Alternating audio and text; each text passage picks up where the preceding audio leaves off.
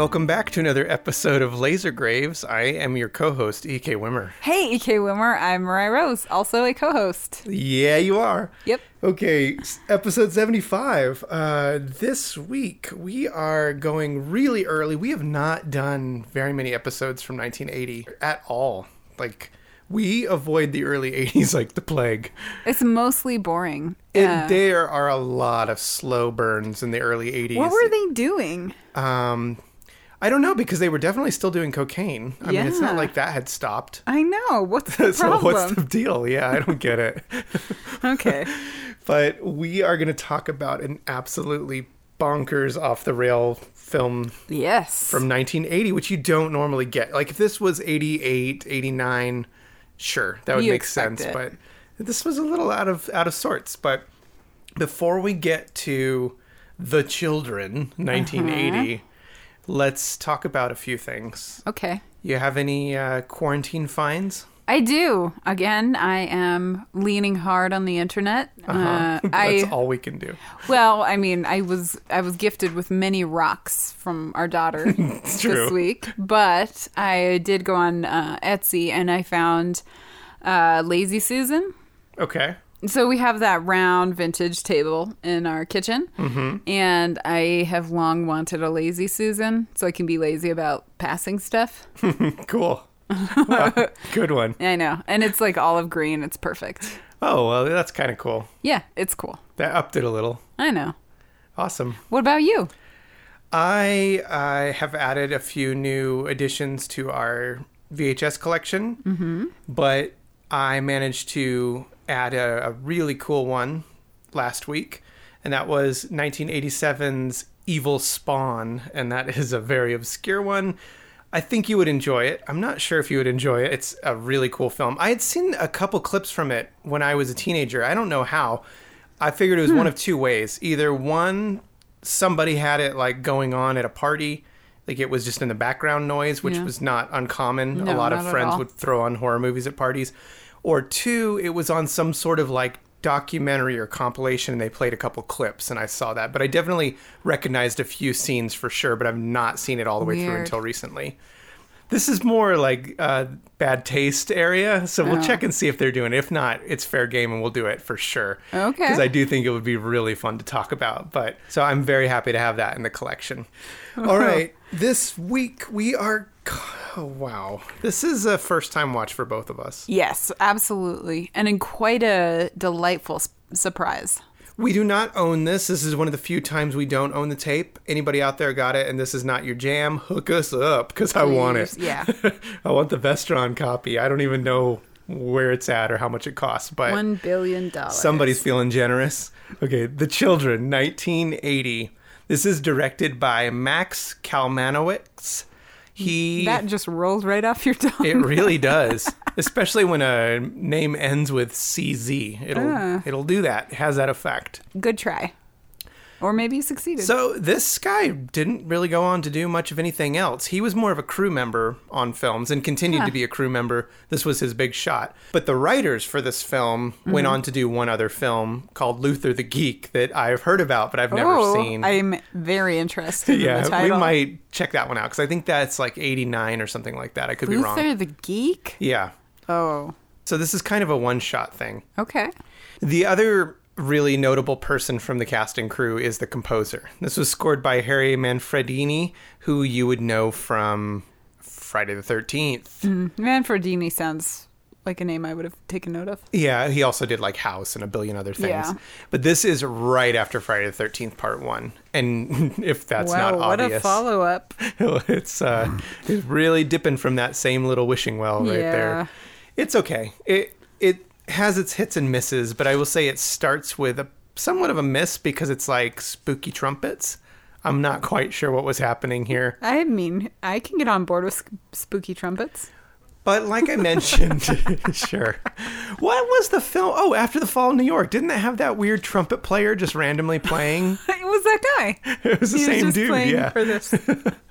This was a first-time watch, and I didn't know what to expect. Mm-hmm. I'll be up front and say it started a little like, okay, whatever. It feels like a 1980s typical horror. And then once it amped up, There was no going back. Yeah, at first it actually felt, and really the first part that was like, was like 5 minutes, but it felt like an after-school special. Yeah, and then once it really got going, it went like totally off the rails. They and by the flipped end, the switch. Yeah, by the end, I was like, what the hell are we even watching right now?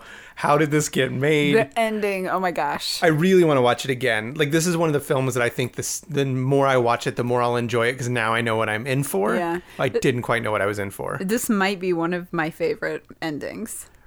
That's true. Yeah, this is a good one. We'll get to it. Let's not get ahead of ourselves. Oh, no. Okay. Yeah, so the movie starts. There's workers. Like, you can tell they're workers because they've both got hard hats on. They're inspecting They're inspecting a nuclear plant or something. At first, I thought it was like a water plant, and I think that's where they filmed it. But they play it off as a nuclear plant. It's a really cool location, actually. I thought it made for a really neat shot. Yeah, the shot's good. So they're looking for a problem. They've been told by upper management that there has been a pressure drop. And that's all the explanation we need to launch ourselves forward. And they're like, I didn't see anything, and we can't go back to the office because they're just going to make us go look some more. So they decide they're going to go ahead and go get a beer. And they hop in their car with hard hats on. And honestly, I was like, can I just wear a hard hat in a car? Because we've been in so many car accidents. I was like... I don't know if that would help. That's like I feel like it would immediately fling off when you got hit. Do you remember that 90s movie, Benny and June? Yeah, I do. June rode in the car with a helmet, like a motorcycle helmet. Yeah. I'm tempted. Sure, I support it. Okay. And then as they drive off to get their beer, there's a shot of like a valve or something, and it's leaking. It's been very clearly spray painted black. Yes. But it's leaking, and then smoke billows up from the ground. This was really cool. It is cool. It's like this green fog that comes up. And I did find a cool interview with the director, Max, and he went into a lot of detail on this. And this is one of the scenes that he wrote in that wasn't in the original script. Really? Because this explains everything that happens. That's what he said. He was like, we need something that really justifies it all. And it's actually based on a true story. What we'll get into later. But this beginning, the year before, 1979, there was this plant that had a leak, like a nuclear plant, and there was all this yellow smoke that was filling the air that was toxic and stuff. And so he thought, oh, that's perfect. I'll just use that as the premise for the beginning. And I really do like the beginning of this film, the way in which it all takes place, even though none of it makes sense afterwards. No. I'm all for it. That's like all of those movies in the 80s, though. You've got like the Return of the Living Dead, I think. Sure, yeah, with the barrels and stuff like that. Yeah, or Toxic Avenger. You just have like, it's nuclear waste. It just does stuff. Yeah, I'm definitely a fan of nuclear spills. Yeah, just whatever. That explains ooze, anything that you can't explain. Oh, it's toxic. Sorry. Yeah, for sure. And then it goes to the titles. Like the titles billow up through these clouds of smoke, and that's so cool. The title card is really cool. Yeah. The lettering is all hand drawn, but it looks more sword and sorcery. It's got like a raven's claw or something. Yeah. Oh, because it's in the town of Ravenclaw. And I have a story about that, which is really interesting. Are you going to tell me that this is where J.K. Rowling got her idea? This is... Rowling. I don't know if I even need to tell you anymore. What? Are you serious? No, I'm not serious. Oh my gosh. Jeez, what a nerd. Why am I so gullible? I don't know, but I really enjoyed which nobody could see but me, your expression. Your eyes bulged out in excitement. Yes, J.K. Rowling got her idea for Ravenclaw from the children. No, where this came from was the original title. The town is called Ravensback. Oh, I thought it was Ravensclaw. No, I'm too deep in Harry Potter. And why that's important is that the original title for this film was called The Children of Ravenback. Okay. Which was actually a mistake because the writer meant to write Ravensbrück or something like that, which was a concentration camp. And the original premise came from if children from a concentration camp came back to life and took revenge on their captors. That would have been an entirely different movie. Totally. And so, but they dropped off the ending and it just became the children, but somebody had already designed the logo. And so that like Raven claw that was in that title sequence was based on that original title. And what's interesting is the director, Max, was really on board with this because his family, his mother and father, were in a concentration camp. Oh. So he grew up hearing stories of them and all their friends, what they went through. Weird. And so what a bizarre premise to start the film, although it has nothing to do with it. Not at all. But that's kind of where it had originally started. So after that title card, we go to a small handful of kids singing on a bus. So the kids are on a bus. They're singing and having a great time, I guess. I don't know. It's a beautiful day. And the bus is cruising along. The bus driver is like jamming out to their song, laughing. He's happy. Totally unbelievable. You know what? In kindergarten, I had a bus driver. I think I've even mentioned this here before, who lied to us all and told us he was the original singer of the Splish Splash I Was Taking a Bath song. Liar. I think the sound of children singing usually is pretty obnoxious to begin with. Oh, I couldn't imagine. Sweet angel voices. No, definitely not. I couldn't imagine being a bus driver. Our bus driver was just a terror on wheels, and he used to shout at me. My name's Wimmer, but he would shout, "Wimmer, get up here!" And he would yell at me. He was so angry, and I could not imagine him lasting 2 seconds. Terrible. I was terrible, but I didn't deserve to be yelled at by an adult. I feel like you probably did. Yeah, well, to be determined. So the bus cruises into a fog. It's obviously the fog from this nuclear plant. And the fog, quickly, it hits and dissipates. We never see or hear from the fog again. So it just is like a smash and grab with a bus. Yeah, it's an isolated event. Uh-huh. And then we meet Sheriff Billy. Oh, yeah. He's in a diner talking to a sexy, big curly hair, red-headed waitress who is pretty much way out of his league. Oh, 100% out of his league. Her name is Sally. Her name doesn't matter. But she's really, really, really pushing for him to take her on a date. And she basically forces him to agree to a date at 10 o'clock when her shift ends. This is so unbelievable because this sheriff, first off, he's way older than her. Yeah. Second, he's an idiot. Like a bumbling idiot this whole movie. He's like old school, what's that old? No, he's not a bumbling idiot. He's just a small town sheriff who sees no action. So really? Because I'm going to bring up a couple instances down the road in this film that definitely are in my favor of calling him an idiot. How he became sheriff is shortest straw, apparently. I guess. So he agrees kind of to go on a date with her and leaves. He's just doing his route, I guess. I don't know what people in cars who are police officers do, but he heads out on the highway and finds the school bus, and is parked at kind of a janky angle in the middle of the road. The bus is empty. He hops on board, sees it's empty, but all the kids' stuff is there, and the bus driver's gone, but the bus is still running. Yeah, and he seems totally okay with this. Well, he's concerned. No, he's not, because he turns off the bus. But the first parent he goes to, he's like, there's nothing to be worried about.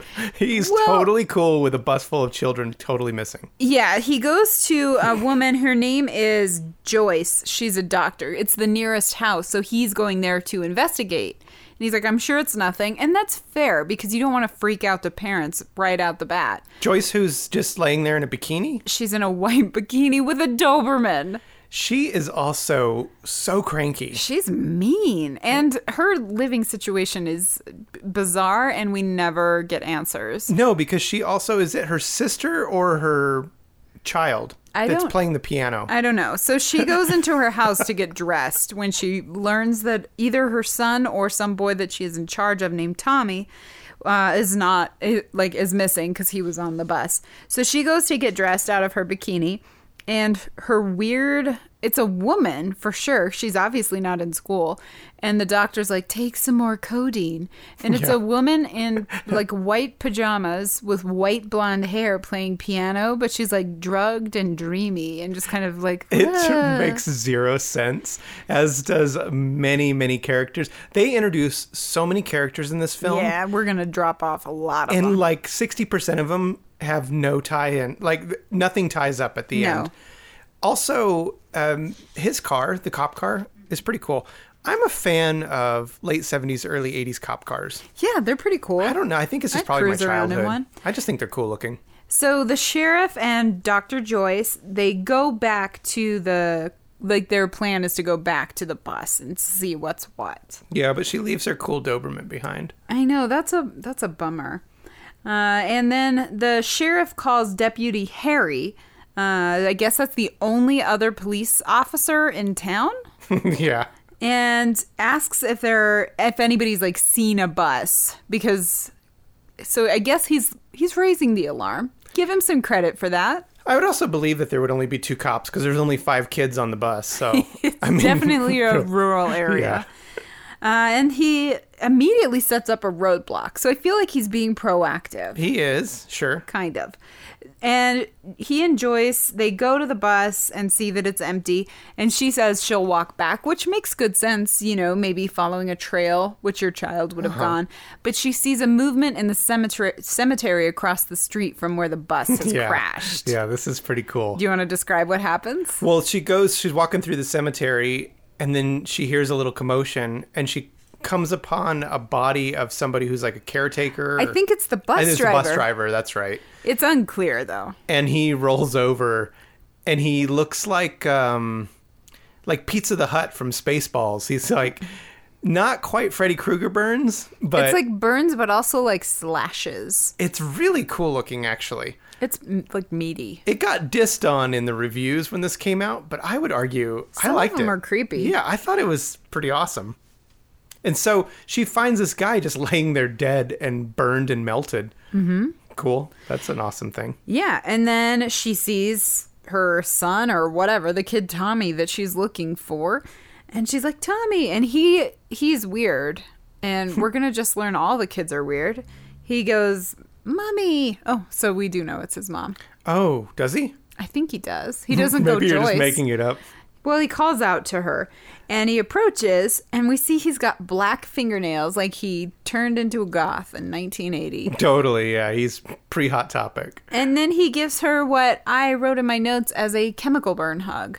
He just hugs her eagerly, and she kind of thrashes around and then turns into a burned up slashy corpse. Yeah, it's not quite body melt. I was kind of hoping they would kind of ooze down like street trash style, but they didn't have the budget for that. They just kind of burn, but then the corpses afterwards do look really cool. So they did the best they could. Yes, and then we go to it's like a county store. It's like kind of a grocery store.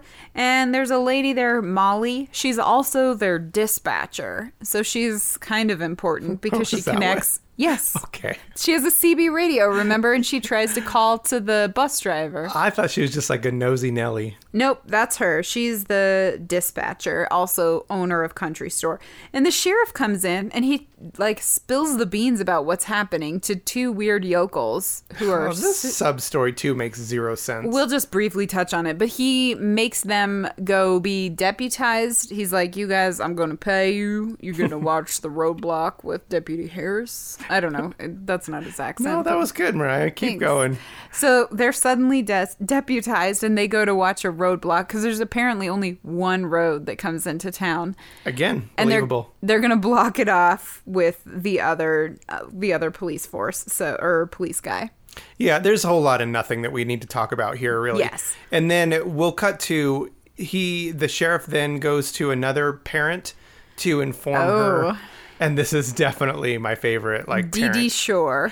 Dee Dee, who is topless, very comfortable topless. She takes your Joyce. She's like, I see your bikini, but I raise you no top. Yeah. So she's topless. And then this is definitely my favorite scene. Like, she's topless and her husband or whoever, her lover, Her boy toy. is in a Speedo behind her just lifting weights. And it's not explained. He's pumping iron in a Speedo, and she's sunbathing, but she's in the shade. It's such an amazing scene. And they're clearly like both on drugs or something. It's never explained. This mom is actually from a couple cool things. She Really? doesn't have a lot of credits, but the credits she has are top notch. Okay. She's a Maniac. Okay. And she's in Bloodsucking Freaks. Oh, Yeah. okay. Talk about having some credits. Okay, Bloodsucking Freaks is 70s, right? Yeah. Damn it. You know Okay. that dude, I read, maybe this was urban What legend. dude? The director of Bloodsucking Freaks died from coronavirus. No. I'm almost positive. What? Yeah. Okay, so Dee Dee, the mom, she's topless and very unconcerned about her missing daughter. And the sheriff's just kind of frustrated with her attitude and dumps her ashtray into the pool. I don't think it's her ashtray. I think it's like her drug stash. I don't know, but he dumps it into the pool. Yeah. And she's smoking. Everybody smokes. Boy, do they. And then let's cut ahead to there's a creepy kid, one of the other kids. She's got black nails. Mm-hmm. She's at her house. She smiles at her parents. Mommy hugs her. The embrace of death. How do you feel about the indication of black nails as like, okay, this is a creepy child. They have black nails. Oh, I love them because they think they recharge. We learn later that they're a sign of imminent like feeding. No, I think once you go black, you're like a zombie. No, because we'll get to it in a minute and I'll tell you. So they're not always black. Really? Yes. Okay. Hang tight. All right. I didn't plan this, but I've been watching a lot of like child horror movies from the 80s. This one's, well, we'll talk about it at the end, but like I watched Bloody Birthday not too long ago, Hospital Massacre, which actually has the same children from Bloody Birthday. But this was a thing. Right after this, Children of the Corn came out. And so I guess I just kind of didn't even think about it growing up in the 80s. I just accepted creepy children movies. Yeah, you were like, these are the movies that are made. Yeah. So let's go back to the roadblock. The scene plays no role, but I need to touch on it. So we're at the roadblock with the two newly deputized fellows. They're fully armed. They're sitting there. We're just going to pass over that part. Well, they're just like getting drunk with shotguns. They're local locals, and they look like Ron Howard. They both look like Ron Howard. And a guy pulls up in a car, and he's got like a driver, and he's in the back seat, and he makes a big show of having electric windows because this is 1980. Yeah. So electric windows are super fancy. He rolls down his window, and he's like, "Let me in," essentially. And the regular deputy Harris is like, "Nope, sorry." And he says, "Do you know who I am?" And he rolls up his window, and then he rolls it back down and reveals that he's got a car phone, which also would have been bonkers. But it's on a cord. It's so weird. No, that's how they were back then. Were they? Yeah. I thought they were just big bricks but cordless. No, that was later. Like Okay. the car phones did have a cord. Okay, whatever.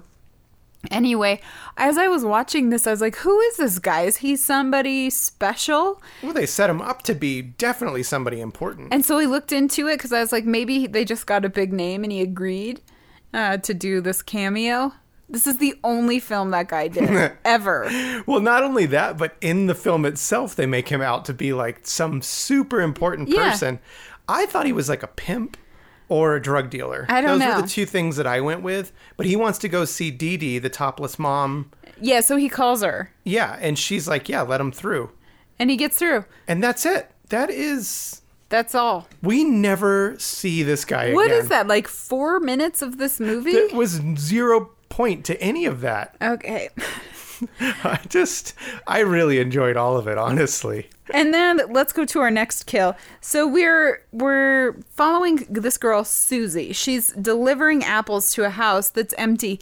And it's kind of implied that the owner of this house has died because they're not present. That house is cool. It's enormous. She walks around it. Then the bottom breaks out of the apples. And she's like, whatever. Leaves them, rides her bike home. Just leaves. Yeah, she's like, well, the delivery girl just there are your drops all the apples. apples and is like, well, my job here is done. Gets on her bike. Her name, Susie, is from The Prowler. All these people, a couple of the people actually went on to do some cool stuff. So after dropping her apples off, quite literally, she rides her bike home, and her brother, I think it's a brother, Paul, he really creeps her out by trying to hug her, which is believable. Because if you're a teenage girl and your brother comes at you with like a warm embrace, you're like, gross, what are you doing? Yeah. So she knows something's wrong. He tries to hug her and eventually, I guess, succeeds. She like leaves the scene so you don't see her death, but you hear the like overdub of her and her father being killed. This was the first kill that I was like, oh, weird. Because I thought she was like the final girl for sure. Yeah, because she's pretty. Yeah, but they set her up to kind of be that way. And then she just died. Done. And this is going to be now the reoccurring theme throughout the rest of the movie is don't get attached to anybody because they all die. Pretty much. And I don't even know what's the death count at. Like 2 people in the graveyard, 2 parents, the apple girl and her dad. Oh, no. We'll get to, by the end, it's high. We all have implied deaths also. Like the apple delivery person, probably dead. Sure, but by the end, there is an entire barn of people dead. Well, sure. Okay. But we haven't gotten there. I know, I'm just saying, the kill count is much higher than you're leading people to believe. No, I'm just saying at this point, I was like, how many people in this town are dead already? Yeah, nobody seems to be like too worked up about it yet. So then we met him a little bit earlier, but just to catch you up to speed, there's a man named John Fremont. His car's broken down. He's accepted a ride from the sheriff. He gets a ride home, and the sheriff wants to see if his daughter Jenny has come home on the bus. So they go home, and his son Clark, who I guess is not school age, he's just fine. But their daughter Jenny has not come home yet. His wife, Kathy, is there. You're keeping track of. There are so many characters Well, in this these movie. ones are important. Okay. I just thought to myself, because it was hard keeping up with all of these people being introduced, especially like with pimp drug dealer guy who doesn't even matter. Also, Dee Dee and the buff, I don't think we ever see them again either. No, we don't. There were so many people to keep up with. I remember towards the end thinking, I'm so glad there were only 5 children on that bus. Yeah. Because they are introducing the families of all the children. Yes, they do. But John is the name of the dad, and Kathy's the name of the mom. They're important. They have their son Clark. Jenny is missing. And the Deputy Timmons, Harry Timmons, he calls in and reveals that he has found the children while he was out driving. Right. Towards some other call. Yeah. And Harry, up to this point, has been a pretty important character. Like, he's one of the main characters. He comes out, like, hops out of the car, excited. It's now nighttime, too.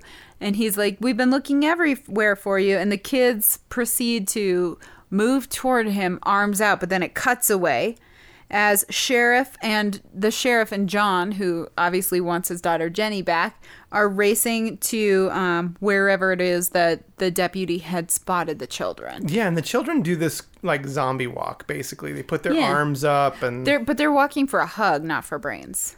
But they are zombies. They're just the director said so. They're just not flesh-eating zombies. Okay. They're zombie ghouls. They're ghouls. Okay. Zomghouls. We have to acknowledge that some people call ghouls zombies. Zombies eat brains. If you're not going to eat flesh, then you're not a zombie. Sorry, you're a ghoul. You think zombies have to eat flesh? Yep. We just had this conversation. I know. I'm sticking by it. Zombie nightmare. Misnomer. Ghoul Voodoo nightmare. ghoul. Yep. Voodoo zombie. Voodoo zombies do not eat flesh. Well, they're not zombies. Sorry. This is going to go on for years. Well, unless there is a voodoo priest or priestess involved who has summoned the dead to do their bidding, that's a separate, subgenre. That's separate. These kids have not been conjured up by a voodoo priest or priestess. But they're back from the dead. No, they just continued on in a new form, a ghoul form. Okay, so they come You here. don't know that. They don't see any children. Sheriff.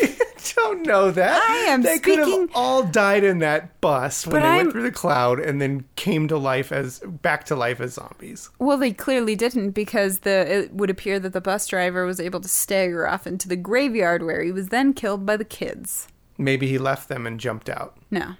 Here's the deal. I'm speaking with real authority in my voice. You're trying to really convince me. Okay, so they go, Sheriff and John, they find Harry. He's been killed by the loving embrace of these ghoul children. Another kill that I was kind of surprised by. Yeah, I he was seemed important. Definitely thought Harry would survive too, and he I didn't think he'd make it to the end, but I thought he'd make it farther. No, they're just killing people off left and right. I kind of appreciate this because when we watch movies, you and I, because we're dumbasses, usually go like, yeah, and they should die right here. And they Yes. never do. This movie actually delivers. Mm-hmm. They're like, this person's story is over. Just kill them off already. You're done. And then let's go. They decide they want to go get Dr. Joyce because they found a dead body.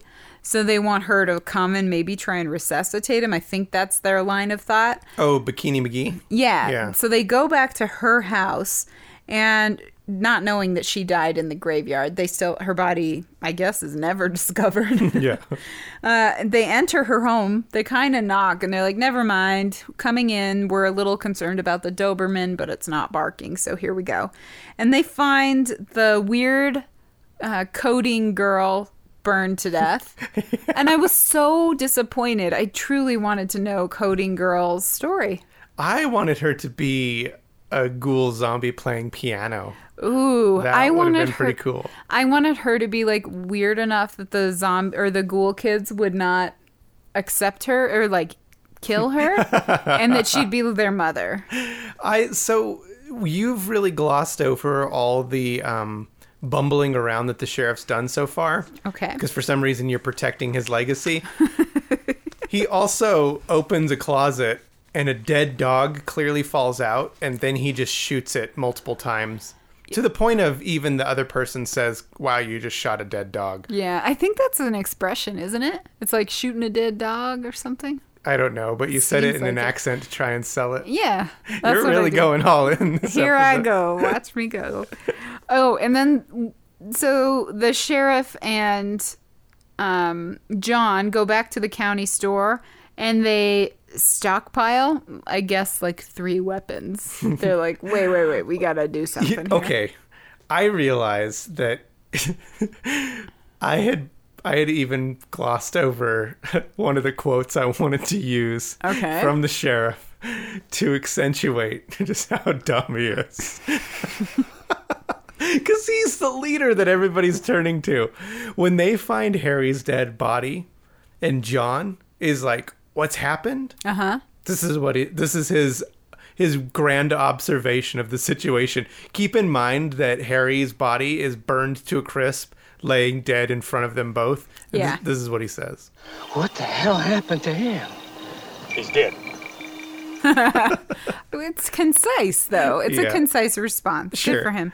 Okay, well, I just didn't want to go too far without mentioning that. Let's also pick back up at that store. Like, weren't they were grabbing shotguns and stuff? Well, they grabbed a shotgun. And the store belongs to It's Molly the dispatcher. my favorite character in the whole film.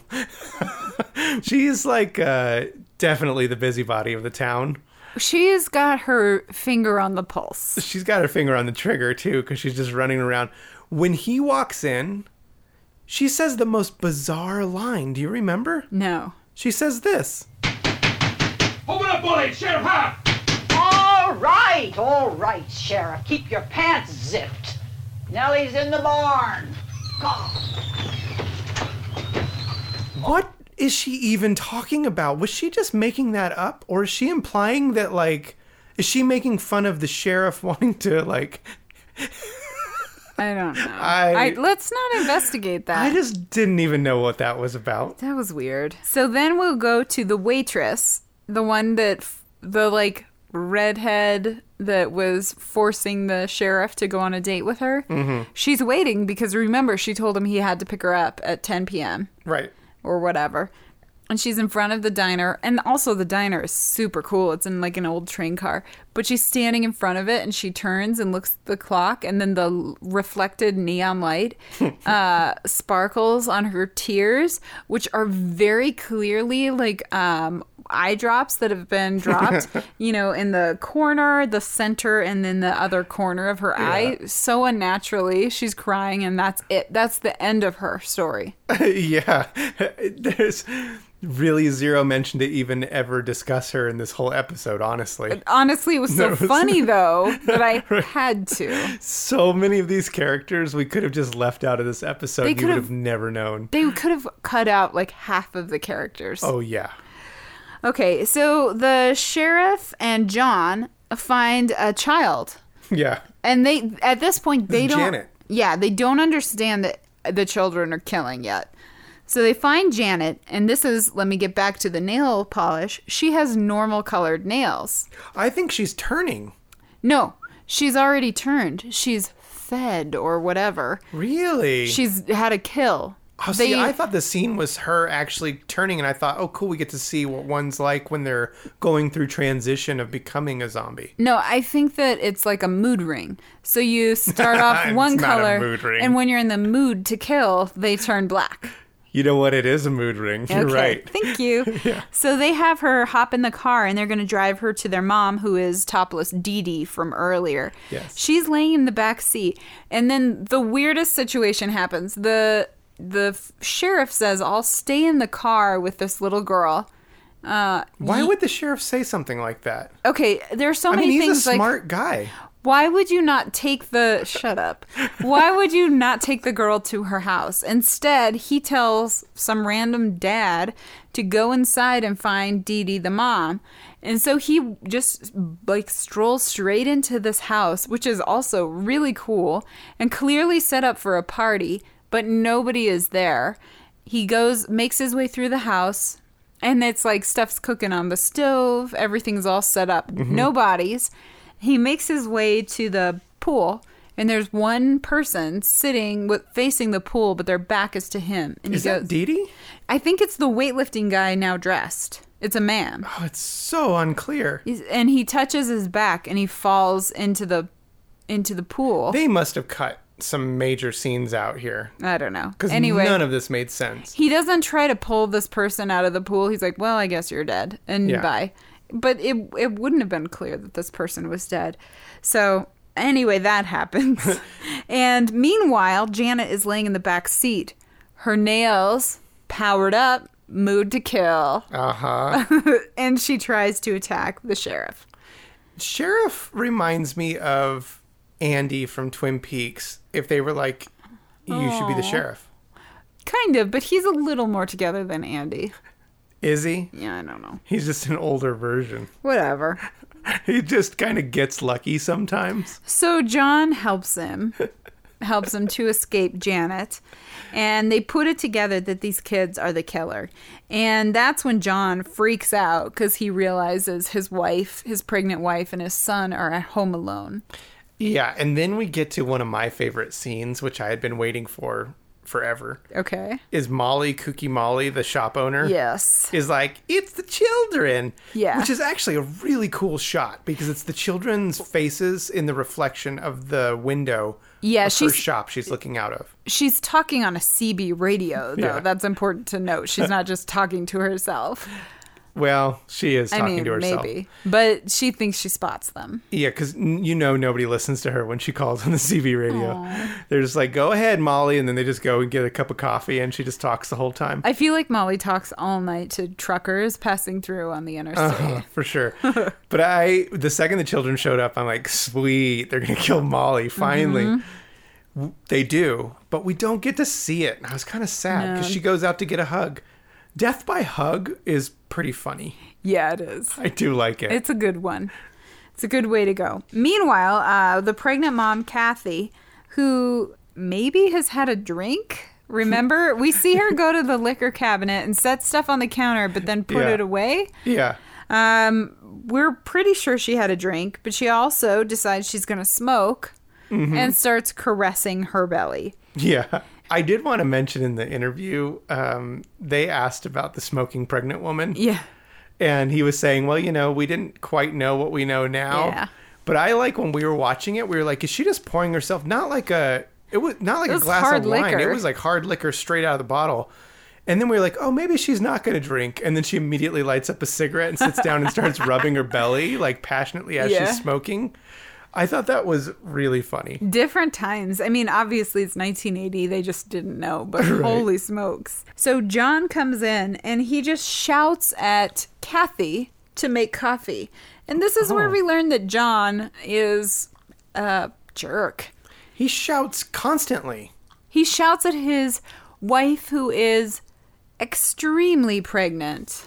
Yeah, and they asked the director, Max, about that. And that's not how he was originally written. Oh. The actor just kind of took it and ran with it. Oh. And that's what we got. Oh, so the actor's just a jerk? Yeah. So, no, well, I mean, because he played it as a jerk. But I do love that the smoking mom is like 8 months pregnant and just being commanded constantly. Like 9 months pregnant. Go do this. Go do that. Constantly. And she's just like, fine. Yeah. So Wow. she goes and starts to make coffee. And she's had asked, like, what's going on? Because they're in a panic and they're bearing weapons and, like, panic looking out the window. And she's like, what's going on? And he's like, go make coffee. Don't ask questions. Yeah. So what happens next is John's fault. Daughter Jenny is trying to break in, and Kathy's in the kitchen making coffee and sees her daughter. She's had nothing to explain to her at all at this point. She just knows her daughter's been missing. So she goes outside to let her in, and then John comes out and just kind of pushes their daughter away and shouts, "Do as I say," to Kathy, to pregnant Kathy. And she does. She goes in, and then the sheriff follows Jenny to the barn. And they find her, and her dad, John, reaches out and touches her, and she does a chemical burn, but just on his hand. Oh, yeah. It's pretty cool. And then one more kid shows up, so they're starting to congregate here, which makes me think that maybe they killed everybody else, and this is the last it's possible. place. And they shoot this kid, but it gets right up. And it's shocking when they shoot the kid. You're like, whoa! Trigger happy sheriff's like, I've got a great idea, and just blasts him. This is another shift in the film where so we talked about how it kind of amps up over time. We've gone from like, okay, a couple adults have died, to wait, what's happening? The children are a little evil, to now we're just full on like shooting children with shotguns. I feel like it's a big leap to make because as a human being, it's your inclination to protect children. And for him to just be like, well, one kid attacked me in a car unsuccessfully. I should probably shoot the next kid who no hesitation. He walks at me with open arms. just blasts him. But the kid gets right up. And then the guys retreat to the house. So the kids begin congregating outside. And the sheriff is like sniper shooting at them. It is pretty cool. And the mom, who still has not been clued into what's going on, she hasn't seen any of this. She just knows that she's not allowed to hug her daughter for some reason. She decides she's going to intervene. She comes up with a flower vase and knocks the sheriff out because she thinks these men have lost their minds. Well, he is out of the window sniping children in the front yard. This is, we're not making this up. No. This is the movie we are watching right now, is a sheriff is just shooting children. So pregnant mom knocks him out with a vase, and then her crazy husband comes in and is like, what have you done? Right, yeah, he's really upset. Okay. Is this when we get the little sub-story of the kid upstairs? Yes, so one of the kids has found a way in by climbing to the second story. Yes, this is really interesting. That kid, their son that's upstairs sleeping, he has a pretty cool room. He does. He's got a really bitchin' poster of Superman, like Christopher Reeve as Superman. Yeah. And then he's got a Spider-Man poster. I saw a Muppet Show poster. This kid had... And a mural of a tiger. Oh, yeah, that tiger mural was awesome. Huge. Yeah. So one of the weird ghoul kids... Paul. Yeah, he scratches at the window. And it kind of reminds me of Salem's Lot, that scene where there's just like a freaky thing at the window. Interesting. Asking to be let in. And he just opens the door and lets his friend in, but he opens the window. That's yeah, he's oh yeah, outside. sorry. Yeah. He opens the window and the kid is named Clark. He recognizes his friend and he plays hide and seek. He's like, "You're it." And he goes and hides and keeps evading the attack. Yeah. Until he goes into his closet where he's trapped. Yeah. I honestly still had hope that this was not going to happen. Yep. But nope.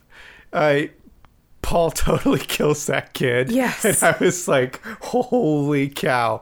We have now watched somebody like just picking off children as a sniper, and now this child broke in and full on murdered another child. Yes. And we see it. We see his burned corpse on the ground. Yeah, the mom, Kathy, finds her son. Pregnant Kathy finds her dead son.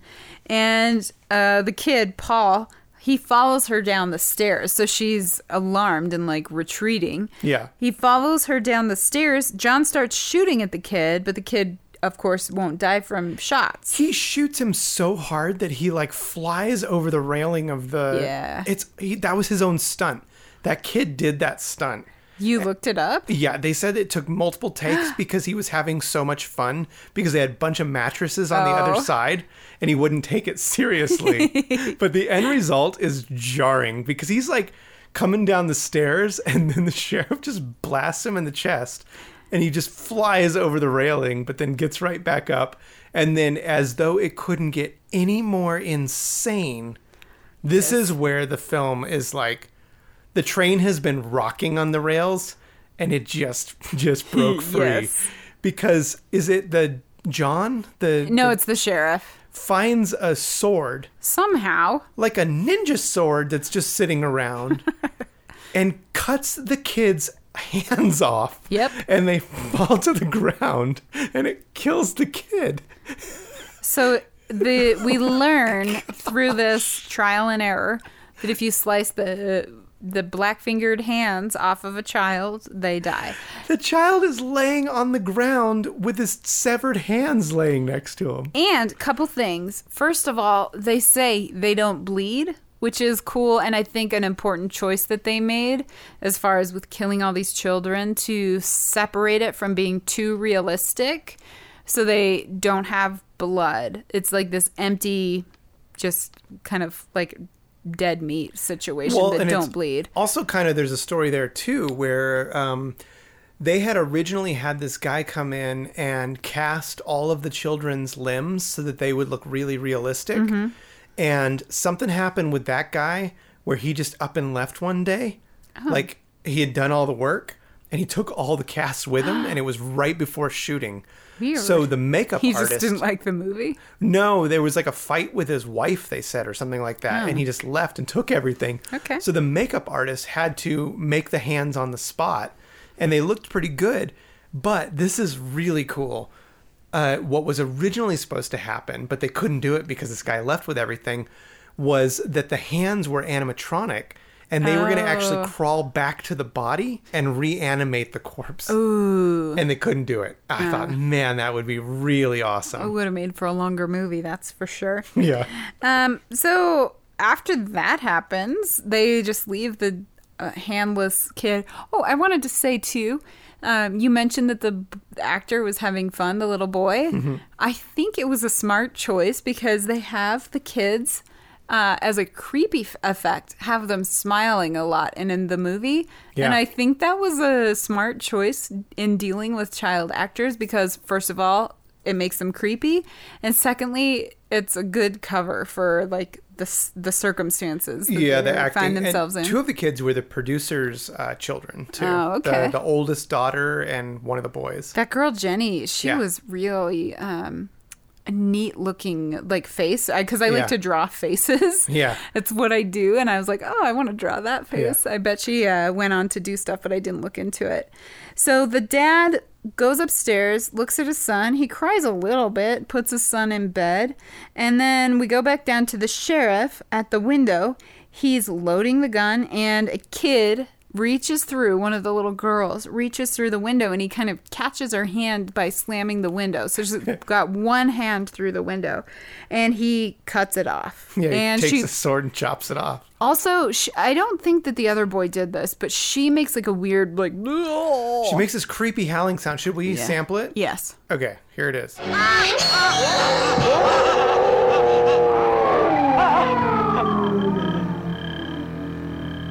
It is weird, and we'll get that more and more as time goes on, but I remember looking at you and being like, did she just howl as she was dying? Yeah. And she falls back, and we don't know if she's dead, and I was like, oh, I guess one hand cut off is good. And then the shot is the sheriff now with an axe, hunting children. Who knows where he got That is it? what this film has become. Along with the dad, John. He leaves his pregnant wife. Full on hunting children at this point. They leave the pregnant wife along with the corpse of her son and another handless boy. Yeah, and this is also at the point where I was wondering, like, wait, wasn't there the guy in the fancy car, the pimp guy, and a mom? What happened to all them? No That's when it answers. occurred to me that that never went anywhere. So. Nope. So this is where we get to, like, total craziness. Yeah, they're on the hunt. They first go into a cellar. Yeah. And it's this extended scene where you keep thinking they're going to come across the kids in the cellar. But he just does a circuit of the cellar, comes up. Yeah, what happens? As the sheriff's coming up, and I think this was just a true take. He hits his head, and he's like, oh, yeah. And Smacks carries his head on. on the doorway and keeps walking. I'm just saying, like, as we're keeping little checks in the box of bumbling idiot, Yeah, well. he couldn't even walk through a doorway without hitting his head. Yeah, this is crazy because I don't know what has happened, but now we find that the sheriff is hunting down the children and is convinced that, like, we just have to hack them all up. Yeah, cut off their hands. Then he goes into a chicken coop. We get a full tour of the chicken coop, chickens included, but still no kids. This reminds me of Dance or Die when they were looking for the drugs, and remember, it was just like this long Tearing apart scene the of tearing kitchen. apart the entire kitchen, only to never find the drugs. Yeah. I was like, what is with this? They could have used that scene to explain away any of the characters that just disappeared. Then they finally see all of the kids are headed towards the barn, and they go to the upstairs corner of the barn. And there are the kids, and the sheriff this isn't on camera. You see like the looking away shot as the sheriff cuts off all their hands. He just takes the sword and approaches all the children in the barn and just hacks them up. Yep. It is It's just their hands, so though. crazy. It's just their hands, to be clear. Just the premise is so insane. But he's taking his job seriously. He's just doing what needs to be done and is taking Right. no pleasure in it. Okay, well, next we get the sheriff is now sitting in the car, Yeah, he's... hanging out. He's satisfied with killing all the children. No, he's troubled. He's not satisfied. Is he? No, he's like, oh, I've Well- seen things. How am I going to live with what I've done? We do get a cool scene here because there is a child in the back of the car Yep. who comes up with a stump. It's Yep. the one that they only cut the one hand off of, Yep, you got to get them both. and full on burn melts the sheriff. Yeah, he And made now it he's so gone. far.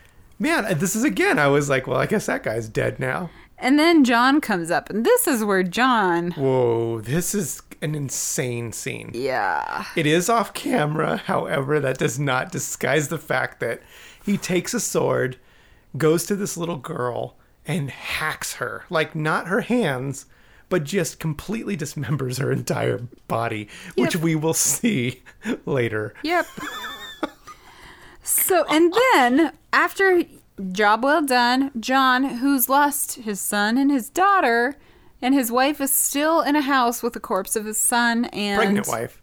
Yep, and another boy. He decides he should cradle the sheriff in his lap, the Yeah. sheriff's corpse, Not his two dead corpse. children.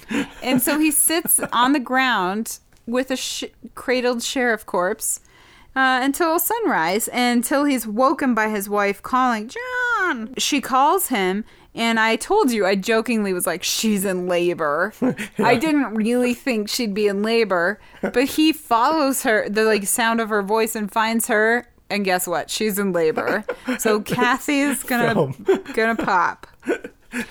And she tells him in like the most classic way to boil water and get towels. Yes. Because everybody knows you need boiled water and towels to deliver a baby. It is crazy. They're prepping for a home birth now. After, keep in mind that one child is, their corpse of their child is upstairs in his room. Mm-hmm. The corpse of their other child is hacked up in the barn. Mm-hmm. There's a dead child in their hallway with his hands cut off. Well, we're reminded of this because as she's in labor, it's a voiceover of him like encouraging her through the process of labor. That's right, honey. Hey, we could actually let's just do it because it's too absurd. Yeah. Okay, that's it, Kathy. That's it. The head's clear. You did it, Kathy. You did it. Good girl. It's okay. It's okay. It's okay. One more. It's over. Come on, you can do it. That's it, Kathy. Kathy, one more. Come on, push. Okay. That's it. Okay. Kathy, it's a girl.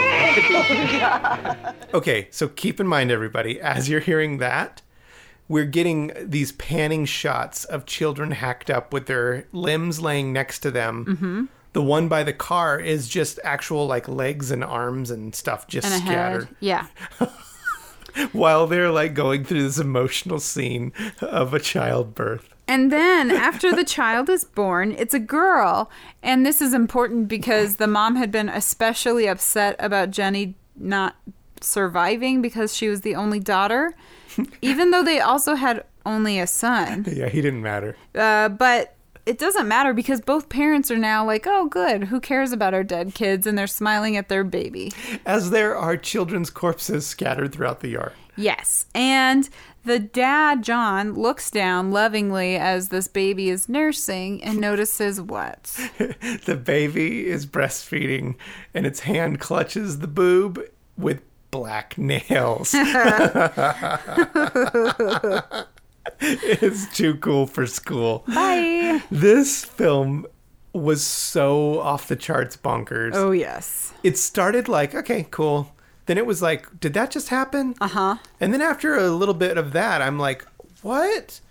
And then by the end, it was insane. Yeah. That this happened in the first place. Yeah, I can't believe this was made. This film did really well, too. Did it? It opened to 90 theaters. Really? It made $12 million in the U.S. alone. In 1980? Yes. Why have we never heard of it? And it would have made way more. But the director said, like in Japan, they were going to cut a deal. And they said, but we don't want any of the scenes of the kids getting their hands cut off. Okay. And the director was like, no way, because that won't make sense. And he said, now looking back, he was all high and mighty about his film. He said, I don't care if it didn't make sense in Japan. We would have made a killing. Yeah. And all of like Europe, like Germany, everybody was basically saying like, tone down the violence against the kids and we'll distribute it. And they lost out on all the European markets too. And this film still like raked it in. I think it made an additional $8 million. Like after that. Is that not just wild? Crazy. So there you go. That is The Children. And if you've not seen, I don't know how we've never even heard of this one. Yeah. But whoa, this one is crazy. Mm-hmm. It's not too graphic. It seems out like way outside of your comfort zone, but really when you watch it, there's very little actual violence. But it's all violence against small children. But you don't see it. Some of it you do. You do get full-on hand being severed off several times. Well, kind of, but it's... No, not kind of. It is. But kind of, because it cuts away. Like, you see a hand going down, you don't actually see the arm being severed. It's like hands plop. No, you do see that one scene of the two hands, and then they slice it, fall off, and it's just Stump sitting there. Oh, yeah. You see it twice. Well, I tuned that part out. And the burn victim makeup, I thought was really cool looking too. So there you go. Good. If you've seen The Children, maybe you'll rewatch it. If you haven't, and you're a fan of like deep cut, bonkers 80s horror, this is a must see. Laser Graves approved for me. How about you? Yeah, I mean, I think it's definitely a special taste. I'm Well, actually everything we do is. Yeah. I hate movies with violence against children because it makes me really uncomfortable. Since becoming a mother, didn't bother me before, but this didn't trouble me at all because it's just so ridiculous. It is really crazy. Yes. Although there are some cool scenes in this too. Like there is some actually cool looking shots, and the makeup is, or the music is very hit and miss. Sometimes it really works and is effective. Sometimes it's not. Mm-hmm. Overall, cool film though. So It's worth watching just to experience. there you go. If you like what we had to say about it, you should let us know by rating, reviewing, subscribing. That really helps us. You can listen to us anywhere you get podcasts. We're everywhere. Spotify, Podbean, Apple, iTunes, all that kind of stuff. Tell a friend. Thank you to everybody who has been listening. Yeah, we've just been like slowly and steadily know. growing. It's been really exciting for us to see this, thing that we're doing for fun. We're 75 episodes in now, and we're getting more listeners every single week. So we know that you guys are sharing, and we're really thankful. Yeah, and we actually, this week, very rare, not going to be the golden child, unfortunately, but we do know what we're doing next week. Oh. And if you want to follow along ahead of time, this will be a first-time watch for us. But it's going to be a very special episode because it's tying into another podcast that I guest on, and we'll tell you more about that for that episode. But we are doing another film from the early 80s. I think it's also from 1980 now that I'm thinking about it, or 81, called The Apple. And it is, I don't even know what Have you seen it already? No, I'm saving it, but just the trailer alone, I was like, wait, what? Okay. So I'm very excited about it. So you can watch The Apple. I don't know where it's at. I think it's streaming somewhere. Probably on an Apple device. But right, sponsored by. But that's what we will be doing next week if you want to get a little ahead of the game and try and keep up with it. Otherwise, you can follow us on Instagram. We're at Laser Graves, and my personal site on Instagram is Death at 33 RPM. I'm at Mariah Rose Wimmer. And thank you for listening to this episode of The Children from 1980. We will see you next week. Bye.